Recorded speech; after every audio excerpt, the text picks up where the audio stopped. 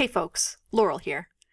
I am popping in before the episode starts, my talk with my dear friend and colleague, Dr. Caitlin Casella, because we recorded this episode last year, a long time ago. I don't actually even remember when. And since recording this episode, Caitlin has taken a big leap in opening her own physical therapy practice in New York City. In fact, when I interviewed her, she was a PT on staff at the clinic and has since bought it and is now running it herself. The name of the clinic is Practice Human. It's an interdisciplinary studio in the Nomad neighborhood on West 27th Street. So if you're in New York City, definitely check it out. We'll link her PT clinic for you to check out in the show notes. Welcome to the Movement Logic Podcast with yoga teacher and strength coach Laurel Beversdorf and physical therapist Dr. Sarah Court. With over 30 years combined experience in the yoga, movement, and physical therapy worlds, we believe in strong opinions loosely held, which means we're not hyping outdated movement concepts. Instead, we're here with up-to-date and cutting-edge tools, evidence, and ideas to help you as a mover and a teacher.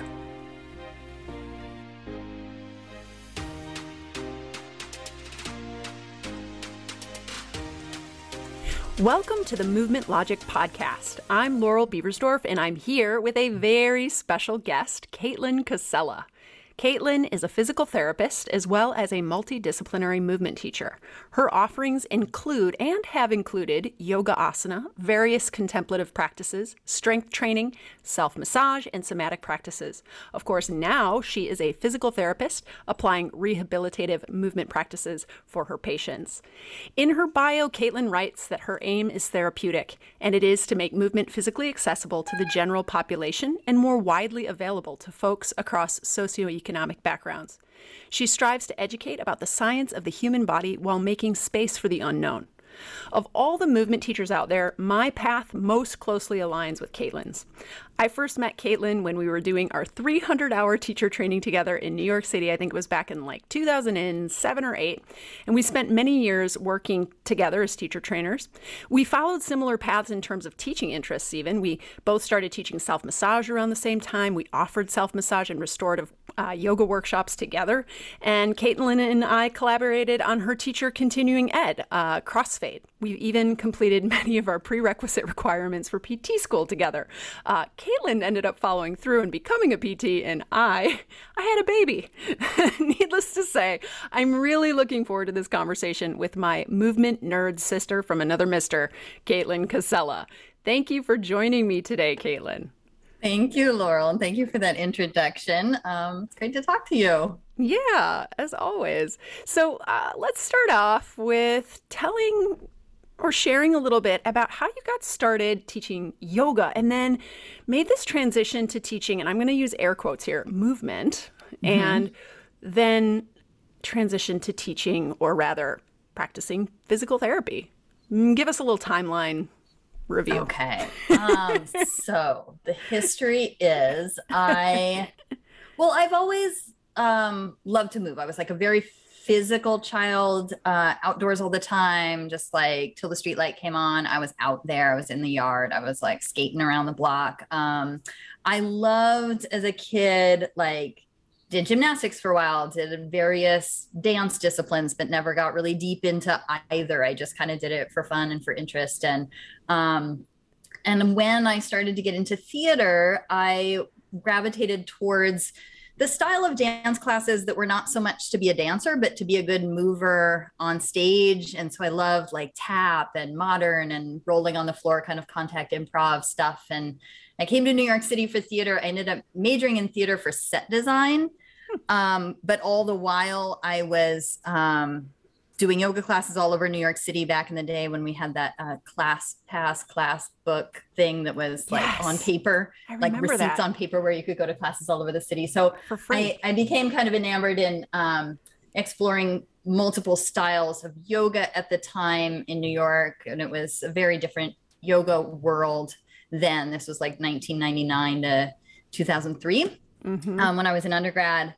And then when I graduated, I got a desk job at a design firm. And it was intense hours at a computer, doing design illustration on a computer. I developed all kinds of pain and discomfort and issues in my back and my neck and my wrist and my eyes. And, and I would sneak away from that work to go to yoga classes that felt really fulfilling and nurturing for me at the time in the physical aspects, but also just in the aspects that allowed me to kind of settle and center myself at the end of really long days. And that's sort of what took me from the desk job that I hit a point where I just couldn't really tolerate it anymore. And I saw what my bosses were doing and I thought, no, that's not really what I want to be doing. So there was nowhere for me to go with it. And that's when I did my yoga teacher trainings and started teaching yoga. And had a pretty amazing, fulfilling career at that, traveling and teaching yoga teacher trainings. And I'm super grateful for all of that. It really wasn't. And it ran its course. And I hit a point where I became less interested in yoga asana. Or the limitations that I felt, the constraints and limitations that I felt were put upon me within the studio and the training system that I was teaching in. I kind of had a reckoning where I felt like I wasn't holding that practice responsibly anymore in terms of focusing so much on the physical and weaving in other elements and into the physical practice and not teaching so fully the other facets of the practice. And I just was ready for something else, something different. And my body was ready for something different on a physical level. And I feel really kind of privileged and resourced that I was able to make the pivot to fulfill my prerequisites for PT school, go to grad school for physical therapy at that time, because it felt like it kind of saved me from having to figure out what to do next. It gave me a thing to do next. Was it kind of like starting over, or was it a continuation or an expansion of sorts? That's a good question. I think it was both. It felt like a starting over in that I felt like I had acquired like this blank canvas that I could begin studying in earnest multiple movement modalities from the source of those modalities. And what I mean is I pulled way back away from any kind of yoga hybrid movement systems. And I was like, if I'm going to learn kettlebells, I'm going to go to a strong first kettlebell trainer because I like that style of kettlebell skill training. And these people know it front to back. If I'm going to study somatics at the Feldenkrais Institute in New York, I think this is actually a conversation we had at one time. I remember there was a yoga with Feldenkrais class on the schedule. And at one point we had a little chat about that. And I was like, I don't know if I really want to check that out necessarily. And I remember you agreeing and kind of saying like, yeah, I feel like if I was going to go learn Feldenkrais, I would want to learn Feldenkrais and not the like hybrid that tries to bring that into a yoga asana practice as well. Yeah. And so I started to embrace like, I listened to your first episode and you're talking about digging a lot of shallow holes versus kind of going in and digging deeper holes and really learning the thing. So I did feel like freed from kind of this, I no longer felt like I had to incorporate everything I learned into yoga somehow. Freed from the idea that I had to try to make yoga anything and everything and things that it actually is not to meet my needs. And I felt like I could just kind of like explore totally different and new ways to stress my body, to move my body. And like skill acquisition is like kind of I'm sure you've been through this, kind of a wild trip of like just the motor patterns that become so ingrained and so familiar with yoga asana, kind of breaking out of those grooves and moving in completely different ways was like kind of liberating and great for me. But then I also do still, to answer the other part of that question, I do still feel like I bring so many elements of the yoga practice with me into my treatment as a physical therapist. And the somatic practice, like just a little bit more of the like contemplative, I would say mind body elements. But at this point, I feel like mind and body are like, to use those as separate words is doesn't really mean anything anymore to me to like use those as separate words, but just kind of treating whole system, energetic, emotional, behavioral, environmental, social, everything that's wrapped up in our physical neuromusculoskeletal being. That was a really wild answer. I loved it, of course. So you transitioned out of just calling yourself a yoga teacher, but you did bring a lot of what you learned while practicing and teaching yoga with you into the multidisciplinary offerings and PT practice. And yes, we've had many conversations, Caitlin, all over New York City in many different contexts because we've known each other for so long. And I know we've spent a lot of time talking about physical therapy as we were both kind of on track to pursue education in physical therapy, doing our prerequisites together. And I believe we've talked several times in different contexts around physical therapy exercise prescription. And, I like to think a lot of, I work with Sarah on this podcast. A lot of what she does is teach movement. She's also a movement teacher, but she's doing it through the lens of physical therapy and rehabilitation. But PT, specifically PT exercise prescription, the exercises that physical therapists give to their patients, or exercise programming within PT, how it isn't robust enough to create adaptation in the body. That, or it's not sufficient to raise someone's tolerance threshold beyond what's required of minimum daily demand. So what I'd love to do, because we're really big on defining terms on this podcast, is I'd like to ask you to give us your, off the cuff definition of what robust means, what adaptation is, and then what do you mean by tolerance threshold? So yeah, that's 3 terms, and I will remind you of them. Right. So robust enough. So exercise prescription / exercise programming within PT is often not always, but often not robust enough to create adaptation. What does robust enough mean, and what does adaptation mean in this context? Yeah. So robust enough is entirely dependent on the individual and their history of exposure to various forces, or their like loading history. What forces has their body and their tissues and their nervous system been exposed to in the past?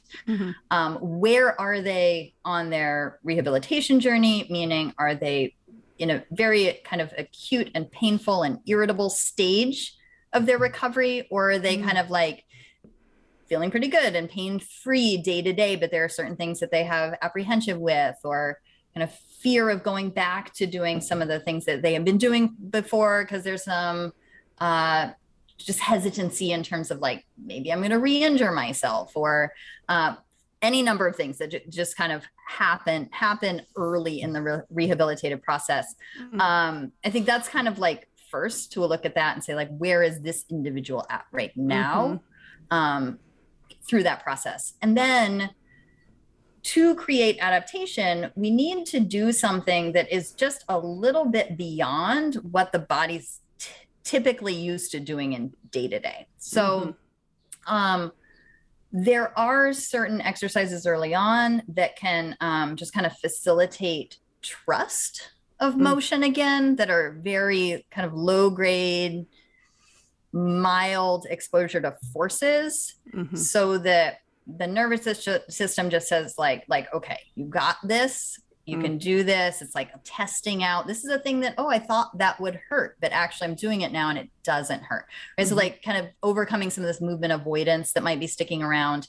That's pretty like low threshold, low grade intensity. But it's trying out things that your body isn't used to doing or hasn't been doing in a little while. Once people get over that hump of like apprehension, and because they think it might hurt, and movement avoidance, and their range of motion's pretty good, their strength is pretty good for just getting through their daily demands, this is where things get a little tricky, I think, for physical therapists. Mm. Part of it, unfortunately, is that things get a little tricky in getting insurance to cover taking people up beyond what's required of their daily activities. Yeah, it's a big problem. It's a problem. And it's important. And I feel like it's something that really our medical industry should be more interested in, because it's a really key thing in preventing recurrence of injury or ongoing chronic problems. So one piece of it is kind of hard to get into this next stage where we're doing exercise that's robust enough to raise this tolerance threshold. But I think it boils down to identifying what someone is going back to in their daily life once they're like fully back to doing all the things they had been doing pre-injury, and saying, okay, they can get through all of that, no problem. But what if you have an exceptional day? What if one day you just end up having to do a lot more than you could typically do in one day? What if you encounter some kind of situation where all of a sudden you're exposed to a lot more force or a lot more load than your body has been used to and hasn't experienced those kind of forces in a very long time? Right. So, I'm thinking of like things like air travel, where you're going to be running across the airport with your heavy suitcases. Or things like your child or your dog had to be carried for much longer. You move to a new, I don't know, location, and you had to load up all your stuff in a truck. Yeah, that kind of a thing, right? Yeah. And these are the things that I hear again and again when I take a history from a patient when they show up in the clinic is, well, I went on a bachelor weekend and I played a lot of sand volleyball, which I never do. Yeah, and I carried a heavy duffel bag around the airport and, on and on and on. It's like, these things happen. Right. Yeah. And so I would love to see like all humans get to a place where, they're kind of trained at a threshold that is higher. We provide a buffer, right? Between what you need to get through your day to day and what you can withstand beyond that is not going to create a problem for you afterwards or while you're doing it. So exercise prescription at a certain point, once they're past the acute and really kind of irritated stage of being in pain, right, needs to actually become more intense, more challenging, more effortful to build up their body's tissues. That's the adaptation part.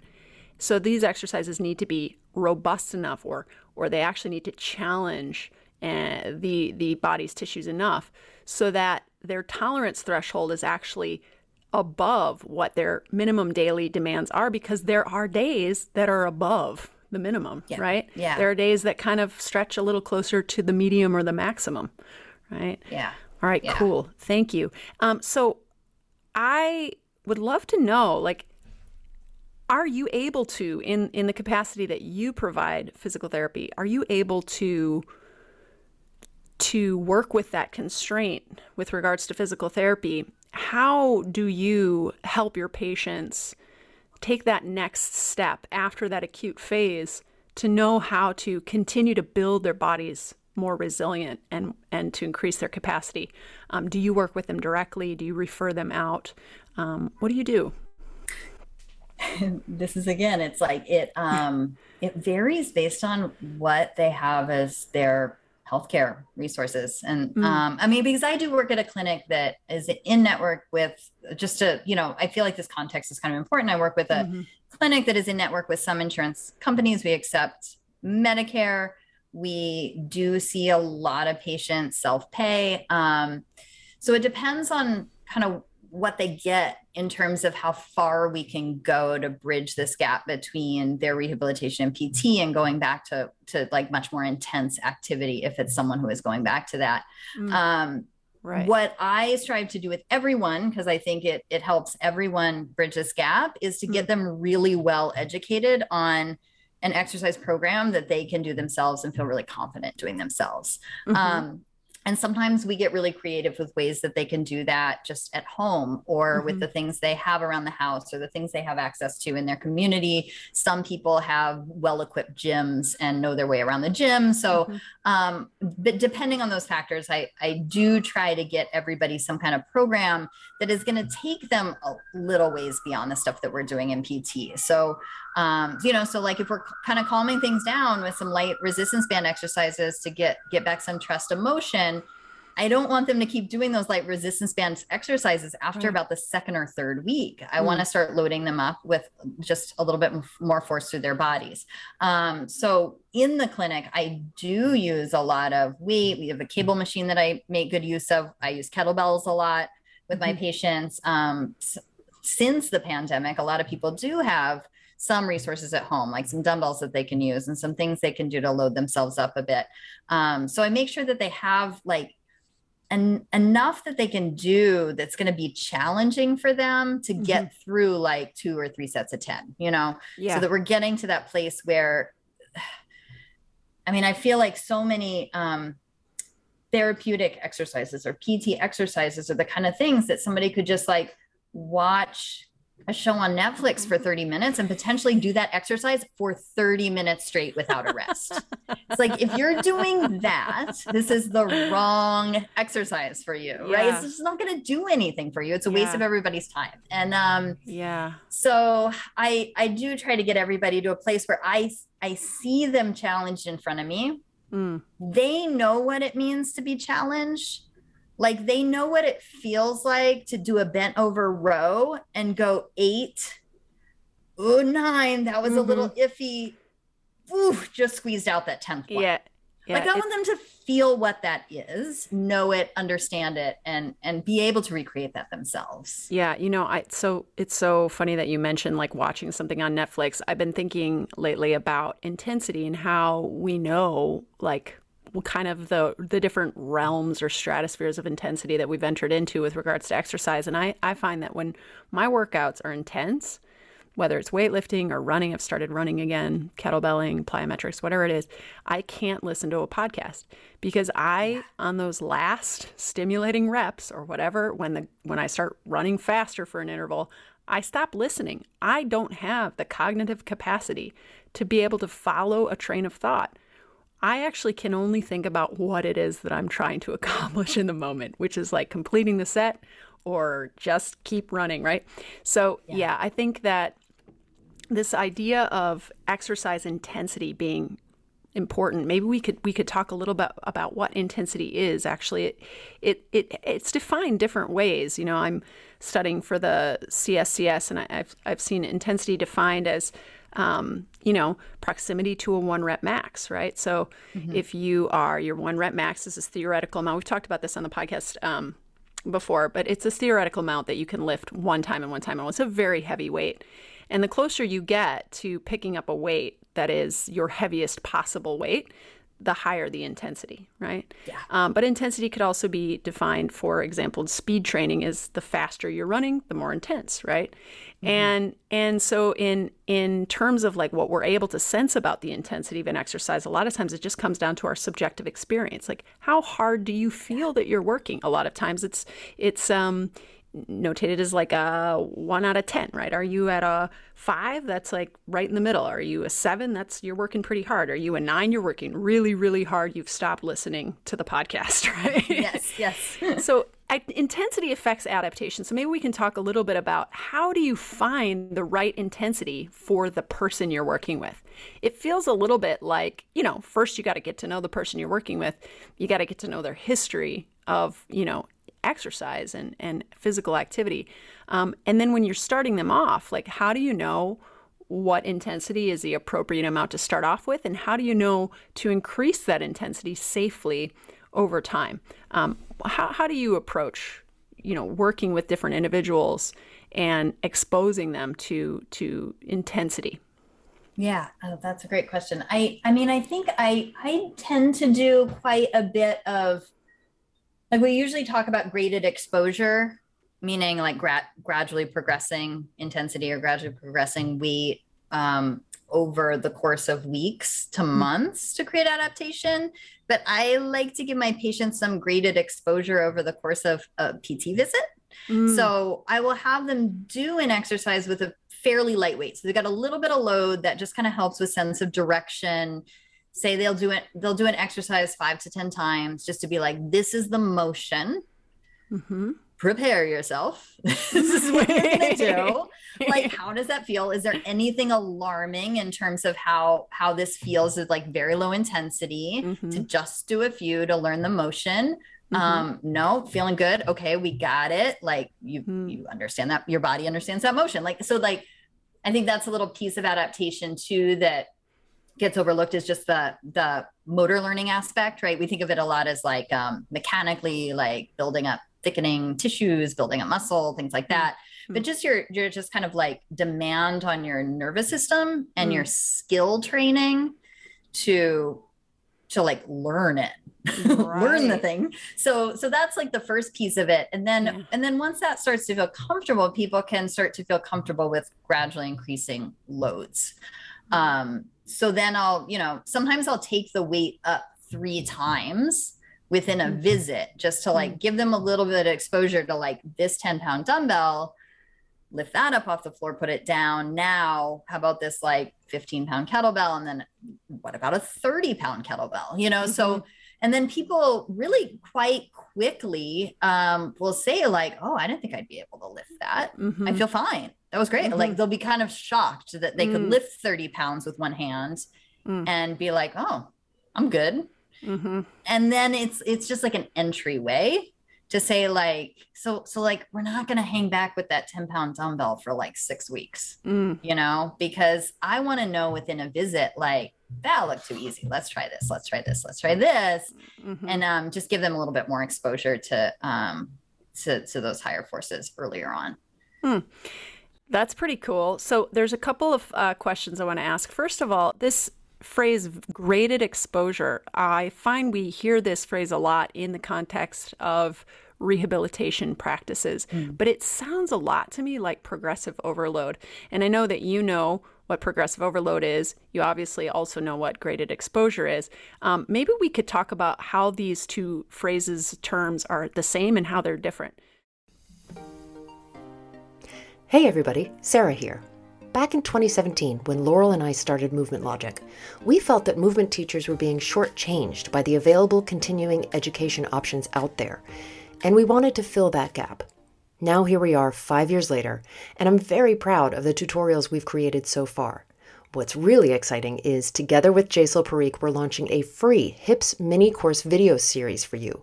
In the movement world, the hips and the SI joint get a ton of attention. But at the same time, we see loads of injuries and misinformation all over the place. So what's going on? Clearly, there's some sort of disconnect and an information gap happening. As some of you might know, I have had several hip surgeries, including a hip replacement about 10 years ago. I don't blame my yoga practice for it because there's a meaningful genetic aspect, but I certainly don't think that my years of deep hip openers particularly helped. In large part because the way I practiced leaned into my hypermobility instead of working on the stability and the longevity that my body really needed. There's a lot of unlearning for a lot of us to do around things like hypermobility, SI joint pain, sciatica, yoga butt, and other hip-related concerns. So with that in mind, Laurel, Jaisal, and I have created a free HIPS mini course video series for you, in which we address these topics and more, including gender bias and inclusivity, whether we store emotions in our hips, and why demonizing the SI joint is not particularly helpful. Right now, you can sign up for the free mini course. If you're interested in learning a more thoughtful approach to movement solutions for yourself and your students, the link to sign up is in our show notes. Or if you follow us on Instagram at Movement Logic Tutorials, the link to sign up is in our bio. Graded exposure. I find we hear this phrase a lot in the context of rehabilitation practices, but it sounds a lot to me like progressive overload. Maybe we could talk about how these two phrases, terms are the same and how they're different. Sure. Yeah. So progressive overload, this is the way I know it and think of it, is specifically dealing with like intensity of like weight or forces. Whereas I can see graded exposure maybe applied more broadly or to other situations or other tasks and environments. And I think that kind of speaks to what I was saying about adaptation too, how I feel like graded exposure could capture any exposure to like any number of challenges to the system. Is graded even exposure like visual, vestibular, like motor and skill training. So you start with something simple and then you make it more complex, as opposed to just increasing. I mean, I guess, yeah, that's a good question, actually. Well, I was wondering, actually, let me run this by you and tell me what you think. So is graded exposure typically used in the context of rehabilitation, specifically in helping people to overcome painful experiences with movements, with particular movement scenarios? And so the idea is that you allow them to complete the movement or the task, but maybe in, like, for example, a different relationship to gravity, where you've really offloaded like the weight of the limbs somehow, so that now when they go to raise their shoulder up, like one example I've heard is like if someone has pain when they lift their arms straight up over their head. An example of graded exposure might be to have them hold on to a pole, right? And then to squat down. So their arm is raised up overhead because their body is moving down and their hand is affixed to the pole. But actually you've completely kind of changed the emphasis on the neuromuscular patterning. But voila, look, your arm is overhead and there's no pain. And what you're then doing is maybe retraining their nervous system to perhaps not always predict that this position of the shoulder is going to result in pain. Because I think, and maybe you could speak to this, a lot of why we have pain has much more to do with our expectations than it does our ability to actually complete a movement or our body's, biological health, right? We just expect the movement to be painful, and that actually brings on the pain. Right.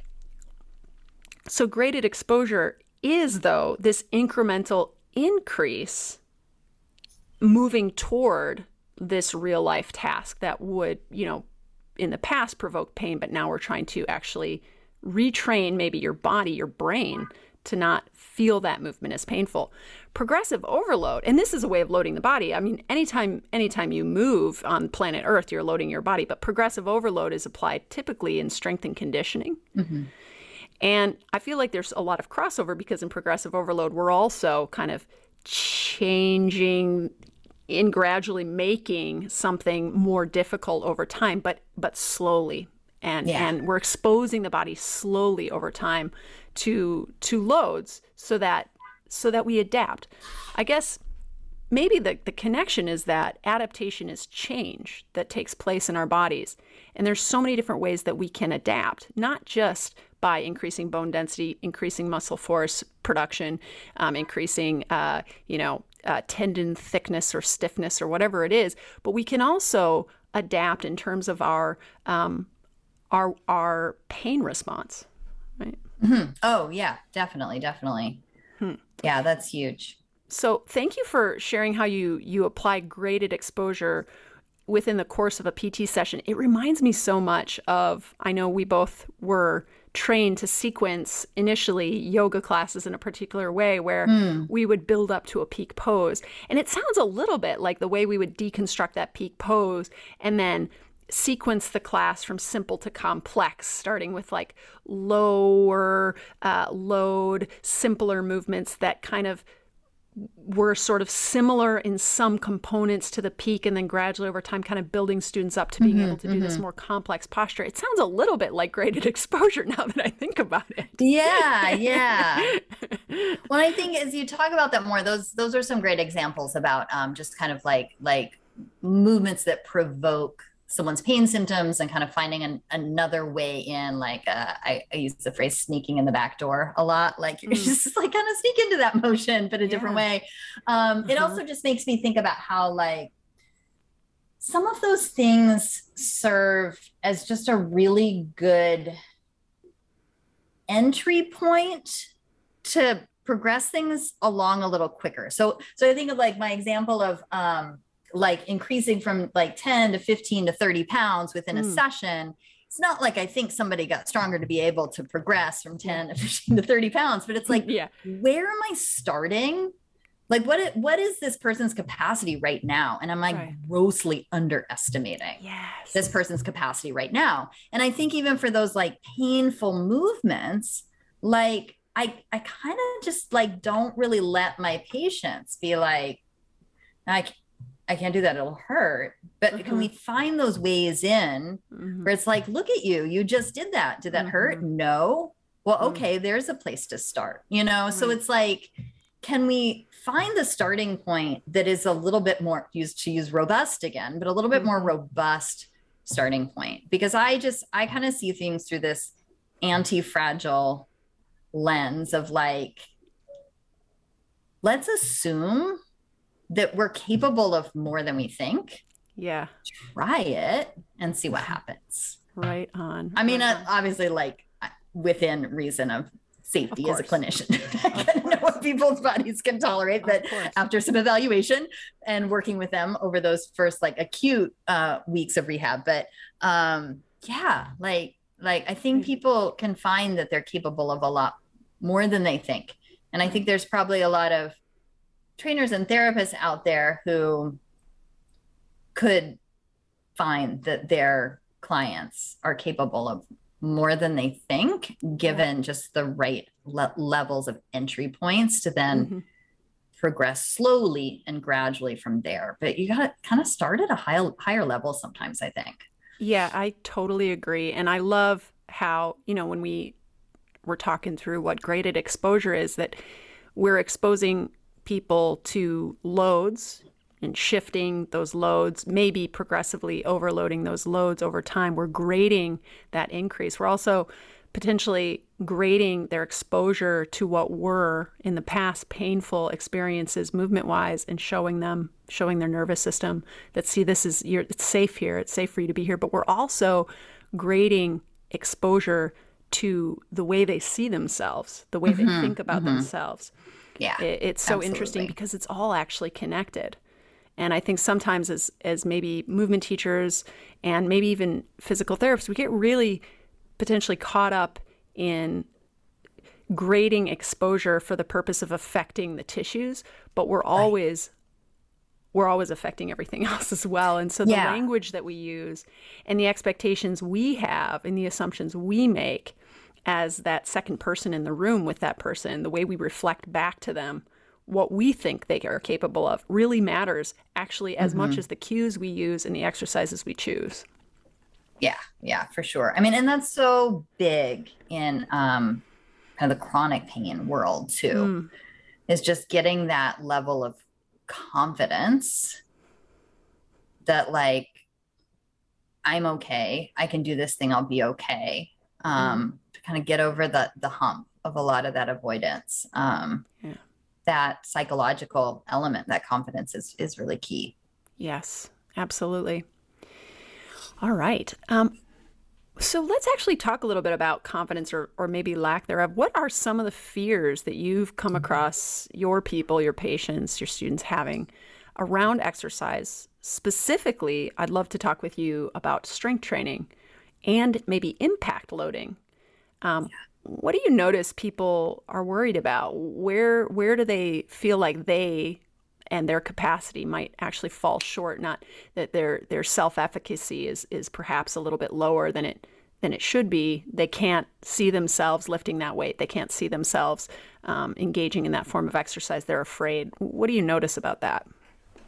Well, I think there's a lot of myths out there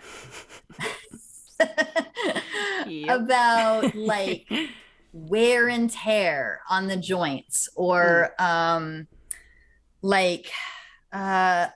there's certain activities that are seen as inherently risky or dangerous to our bodies.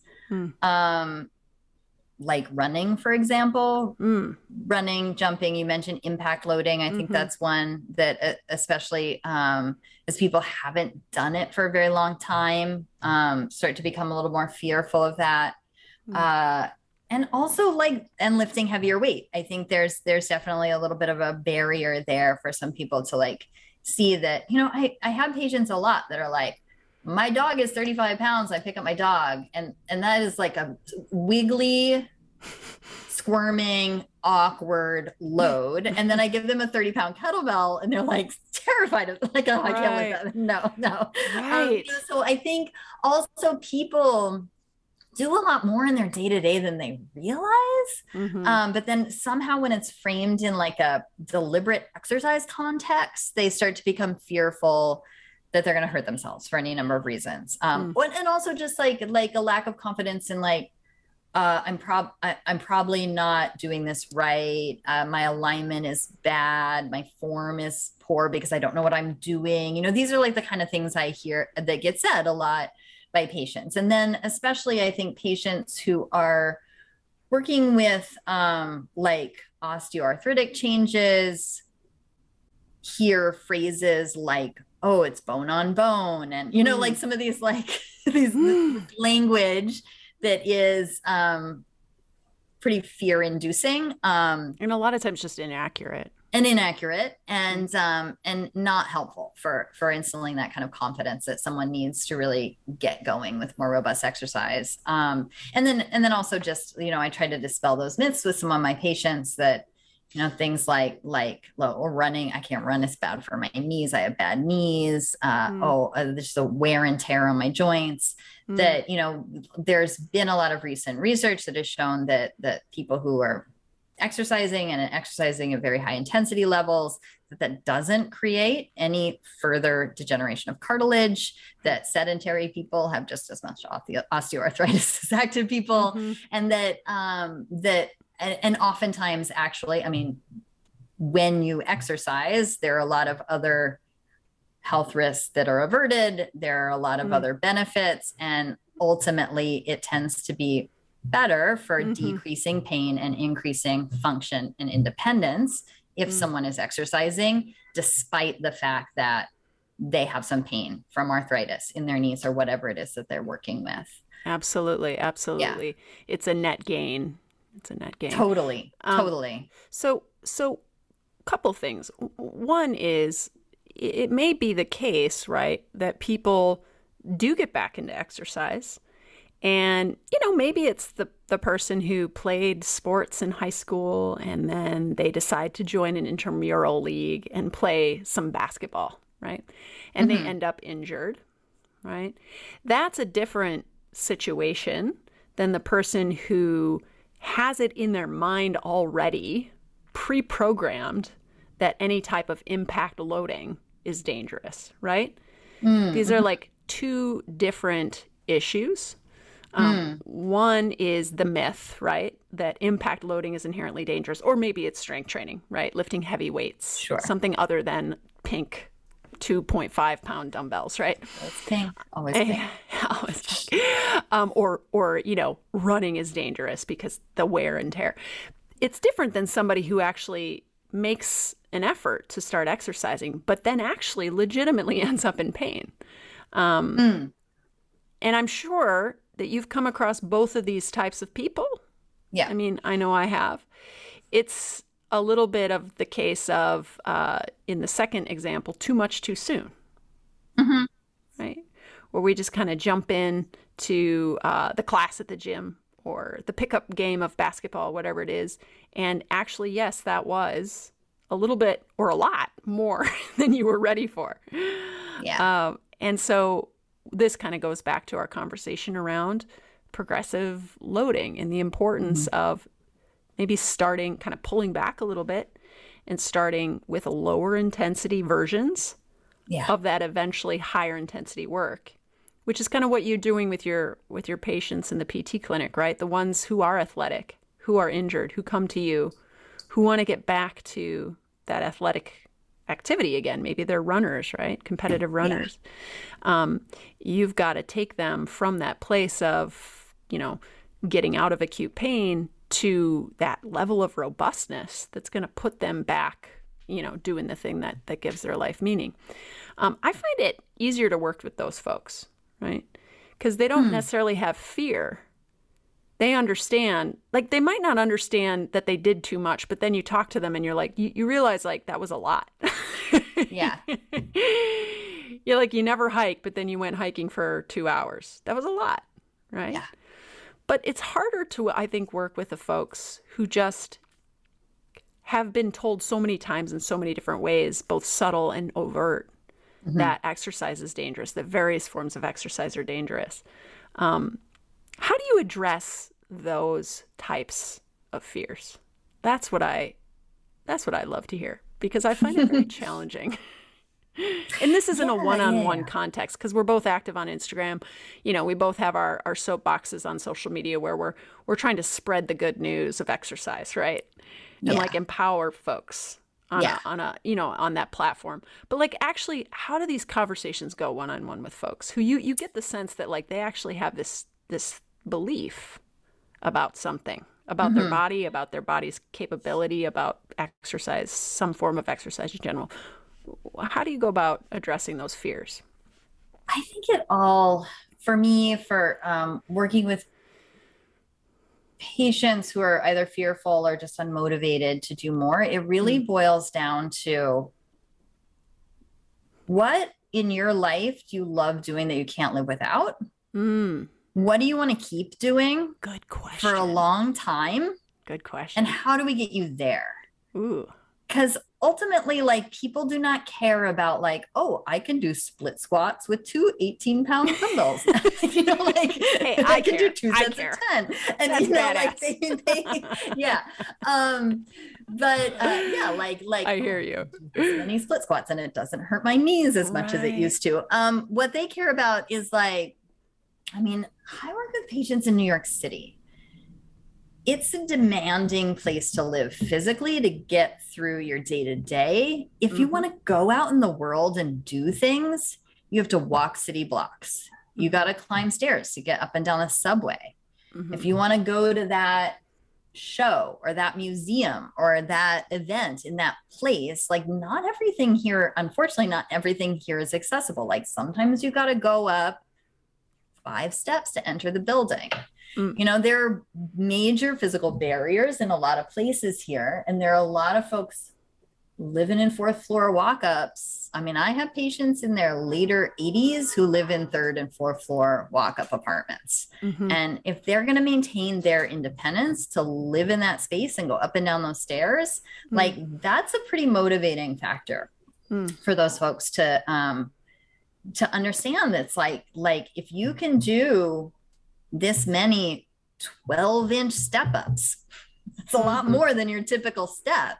Right. Like you're going to fly up those 3 flights of regular stairs that you have to go up and down 3 times a day, and you can do it with groceries, right? Yeah. So like if you can do it holding these kettlebells, you can get up those stairs with your groceries, and that's going to feel easy. And it's going to continue to feel like something that you can do and feel confident and successful doing, and do without pain, and I just kind of want to add this to the conversation, or with minimal pain, with the understanding that, some people will have pain.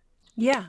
And to do exercise, despite the fact that it causes some pain, like we talked about with net gain, for a lot of people, that's preferable to avoidance, deconditioning, and going toward a more sedentary lifestyle. Right, because your life becomes smaller. Actually, I want to follow up with that statement that you just made, that in fact some people will just have pain, in a second. My question to you, Caitlin, first of all, I love that when I asked you about how you address people's fears around movement or exercise, that your first question was, what do you love the most and what can't you live without? Like, what a really positive way to spin that, and to start really seeking out from people what they love and care about rather than what they're afraid of. In fact, I think that's like the best way to address fear is to just change the conversation and talk about love. Well, how do people overcome fear? They say that this thing is more important than that fear I'm experiencing. Yeah. And if I'm ever going to move forward and do that important thing or take that next step, now either I'm going to do it or I'm not. Either the fear wins or I do the next thing. So, yeah. You train. I see you in the gym on Instagram. I know you're a very active person. So, Caitlin, my question is, what do you love? What can't you live without? Why do you train? Why are you doing split stance lunges with 18-pound dumbbells? Right. I am loving my training right now. I'm having a lot of fun with it because I do it in very short bursts of intense exercise. I think you had sent out an email recently about how like you can get it in 20 or 30 minutes. Oh yeah. And for me, that is so preferable. Yeah. I love my gym, but I do not love to spend 90 minutes at the gym. Oh God. I don't know how people do that. I spend other time at home doing like supplementary things. I love to roll on the floor. Anybody who's ever looked at my Instagram knows that I roll on my living room floor a lot and make videos of it and put it on Instagram. So like, I don't do the like down regulating, stretching, cool down type stuff at the gym. I go in, I do a quick warm up. I get into pretty high level of intensity workout pretty quickly. It takes maybe 20 minutes of that intense period until I'm doing some kind of finisher that pushes me right to that end of what I can do until I'm like done. My basement or my gym is 2 basements down, high concrete steps. And I know I did it when like there's like just enough in the tank to get up those 2 flights of stairs to exit the gym and get up. I'm in a 5th floor walk up. So then I've got another 4 flights to get home. And like, I know I've like done it when I have just enough to get myself home and, then I chill out for a second and I'm feeling good. And I'm like, okay, that was my workout. So, I get it in. Oh no, it's just twice a week at that intensity. For me, that's perfect. Yep. Yeah. Twice a week, 20 minutes of intense workout. You're an embodied person. You have been your whole life, and you've made careers out of your own, interest in embodiment. And so would you say you work out because you love to work out? Or are you actually working out for that thing that you ask your one-on-ones, like, what do you love the most? What can't you live without? Because for them, maybe the idea is that we're working out so that you can continue to do what you love the most, whether it's live independently in your 4th floor walk up, play with your grandkids, do the physical things of your life so you can really live your life in those physical moments. Do you work out because you love to work out, or do you work out because you know that if you don't, you won't you will suffer? Or is it intrinsically motivating to work out, or is there some extrinsic motivation for it? For me, I work out because I love to work out, but I've only come to that in the kind of training I've done in the last maybe 5 or 6 years. I didn't used to love working out. I used to love, or I didn't, what I did for exercise, I didn't consider it working out. So I used to be more into like, it was really low loading. So it was like really long walks, lots of yoga asana, like a little bit of like light strength training with 5 and 10 pound dumbbells. And I don't mean to say that with that kind of tone to like demean that in any way. For some people, that's exactly where they're at and perfect for them. Yes, and, or a good place to start. Right. No weight shaming. But it felt like it all took a really long time. Yeah. I didn't ever feel the kind of energetic rush that you get, or like the adrenaline rush, or just all of the physiological things that occur when you do a more moderate to intense workout. I wasn't experiencing any of that. So I wasn't feeling those benefits. And I also wasn't feeling the benefits in my body. Like my body just kind of like hurt and ached all the time. Right. So then it wasn't until I started to do these shorter, more intense, more heavily loaded more robust workouts that I started to love the way it felt in the moment. Like I crave it. Yeah. Love the way I feel afterwards and the next day. Love the way I feel in those other daily activities that I love and want to keep doing forever, because I feel more comfortable and capable and powerful. And like I feel powerful. It's the feeling you're left with. And it's also the feeling of like putting on just like really loud pop music. You know, it's like, I think there's something very nourishing or therapeutic for me in that I need that like as an outlet sometimes, or just like to throw some like heavy medicine balls around. For me, it's like a little bit of like working out some aggression, I'll be honest, when I go and do those workouts too. Cool.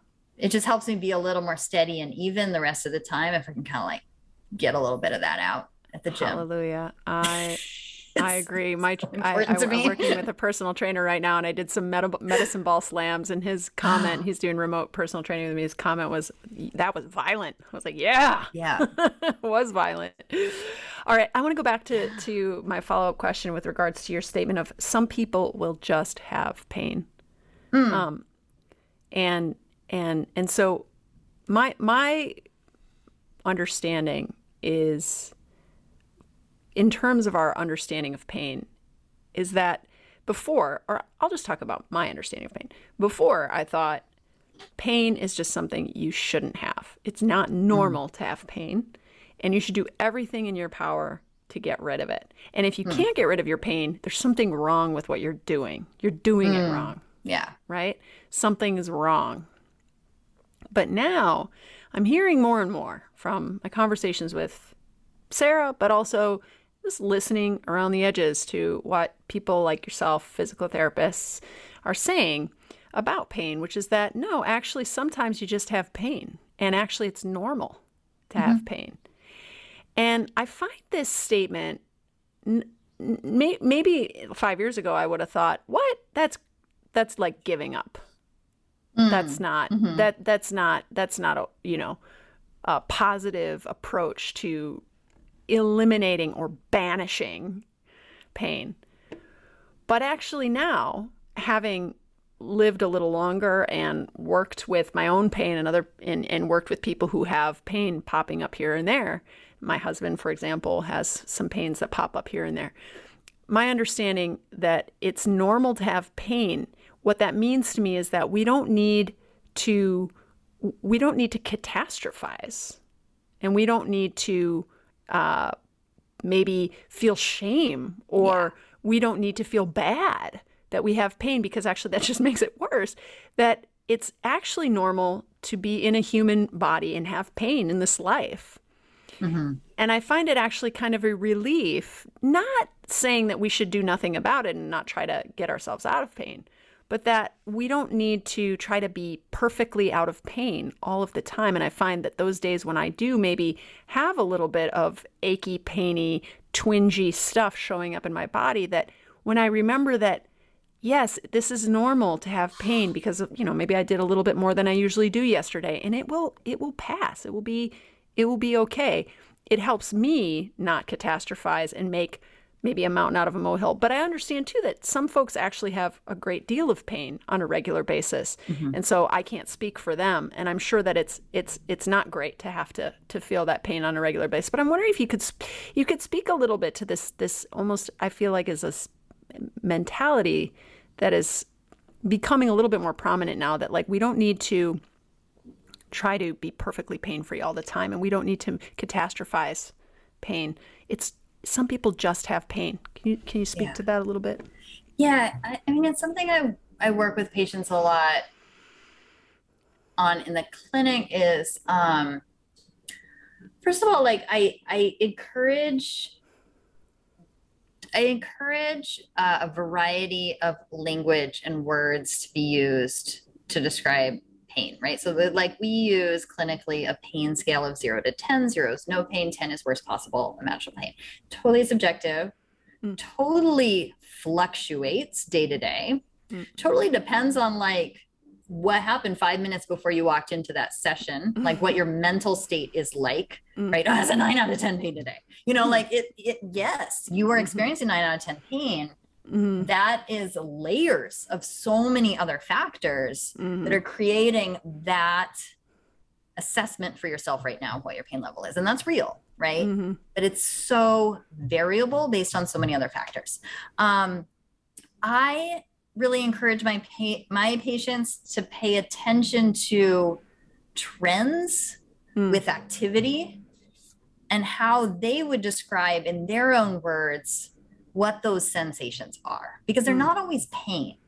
There are a lot of bodily sensations that happen with exercise, with physical stress, with other layers of other stress in our system that some people are like, no, it's not pain. It's discomfort. It's uncomfortable. It's whatever words they choose to use. What are those words for you? And how does that behave in your life? What is the behavior of your pain, whatever you're naming it, from day to day, from one activity to the next? That's where we start. And then can we start to like have a dialogue about how those activities change your pain to make it, or whatever you're calling it. I kind of like to think of like spice levels. I use cooking references for a lot of things because I like to cook. It's like, is it like mild, medium, spicy? Is that like a habanero salsa, or is it like a mild roasted jalapeno right now? So it gives it a little more delight to the descriptors. Right. I love it. You're flipping it, man. Saying I have a runner who their thing they can't live without and they love so much is running. Yeah. And they find that they can typically run 5 to 6 miles, but some days in that fifth, like after that 5-mile mark, it's like that mellow jalapeno that came on at 3 miles is like intensifying to like pretty spicy. Yeah. And then we start to talk about like, how long does that linger after your run? How quickly do you recover from that? Does that impede on any of the other activities you want to do later that evening? Does it make it painful to sit around and watch TV and go to bed that night? Do you feel it the next day? Does it affect your run 2 days later? If someone reaches like a certain level that they're comfortable running with to complete that run and get home, and they recover well from it, it's not impeding on any of their day-to-day activities. It's not intensifying 2 days later when they run again. If it's like got this steady state that they know well and understand, and they're like, this is happening and I'm cool with running despite this pain that I feel, I'm like, all right, good for you. Because again, it's this conversation of like the net benefits. Right. Of having that thing they do that they love, that is a great means of exercise. It's readily available to them. All the reasons that is good for their system outweigh like dealing with this little bit of discomfort or intensity that arises at certain points in the run. So, I mean, that's just like one example, but you got to apply that, I think, to a lot of other scenarios, like come to know it, describe it in your own words, and can kind of have a relationship with it. Yeah. That lets you still do the things you love to do. It's like this character in your life. Yeah. and it doesn't necessarily have to be a terrifying character, right? Right. It's just something one that you are you actually like, curious about. Yeah. Curious about. Yeah, that's a great way of putting it, for sure. I love that. I mean, just reflecting back to you, just sort of some of the approaches that you take, I find are, very positive and very rich in kind of this curiosity provoking type, joy provoking questions that you ask to get more information, but also to maybe shift people's mindsets toward things like their body, their capacity, their ability, their pain. So thank you for sharing yourself and your approach and your knowledge and this wonderful information with me today. I have one more question for you. Well, two more actually. And it can be related to anything, but what are you really excited about right now in your life? Anything you want to share? Oh, that's a hard question to answer. I don't know why. I mean, it's like which things? Because Right. there's a few things. The tyranny choice. I mean, well, related to this conversation, like I said, I am excited about kind of the way that I'm training at the gym and the types of patient populations I'm working with and the work I'm doing with my patients. I'm also really excited about my life in New York right now. And I've since we've come through the pandemic, can't say we're out of the pandemic, but No. the ways I've kind of seen this city shift, and I've been here the whole time and I've been with it the whole time. I am really loving and embracing like the freedom that New York offers and has always offered to just kind of like walk out the door, meet up with people, see friends, be exposed to new things, try new things, go to events that expose me to ideas and whatever that I like haven't been exposed to before. So I guess I'm just kind of like re-exploring and rediscovering the city as it's constantly shifting, especially shifting so much throughout the pandemic and the phases that it's gone through here. I'm also really excited to not be in school anymore. Because that was rough at the end during the pandemic. We're all on Zoom, right? And a lot of Zoom U and Zoom U. And a lot of, as you know, like a lot of prerequisites before that. It's very stressful. The way school and degrees and clinical doctorates are structured, and this could be like a whole other conversation. But there's just so many layers of stress wrapped up in all of it that were so unnecessary. And so I'm really excited to be through it and working and feeling really like autonomous in my work at the clinic. And I feel super fortunate to work where I work and with the people that I work with, that I can treat the way I treat with other people who like their philosophies really align with mine in terms of treatment and rehabilitation. And it's good stuff. Fantastic. Well, thank you. And final question, where can people find you and learn from you?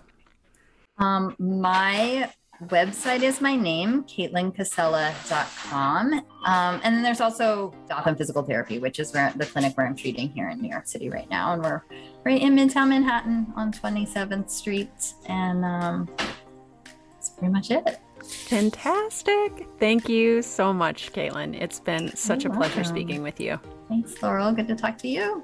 A note to you listeners that you can check out our show notes for links to references we mentioned in this podcast. And you can also visit the Movement Logic website, www.movementlogictutorials.com, where you can get on our mailing list to be in the know about sales on our tutorials. Finally, thanks so much for joining us on the Movement Logic podcast today. It helps us out if you did like this episode. Please subscribe and then also rate and review in iTunes. We would be super appreciative of you if you would do that. Join us again next week for more movement logic and more of our loosely held opinions and strong muscles, or strong opinions loosely held.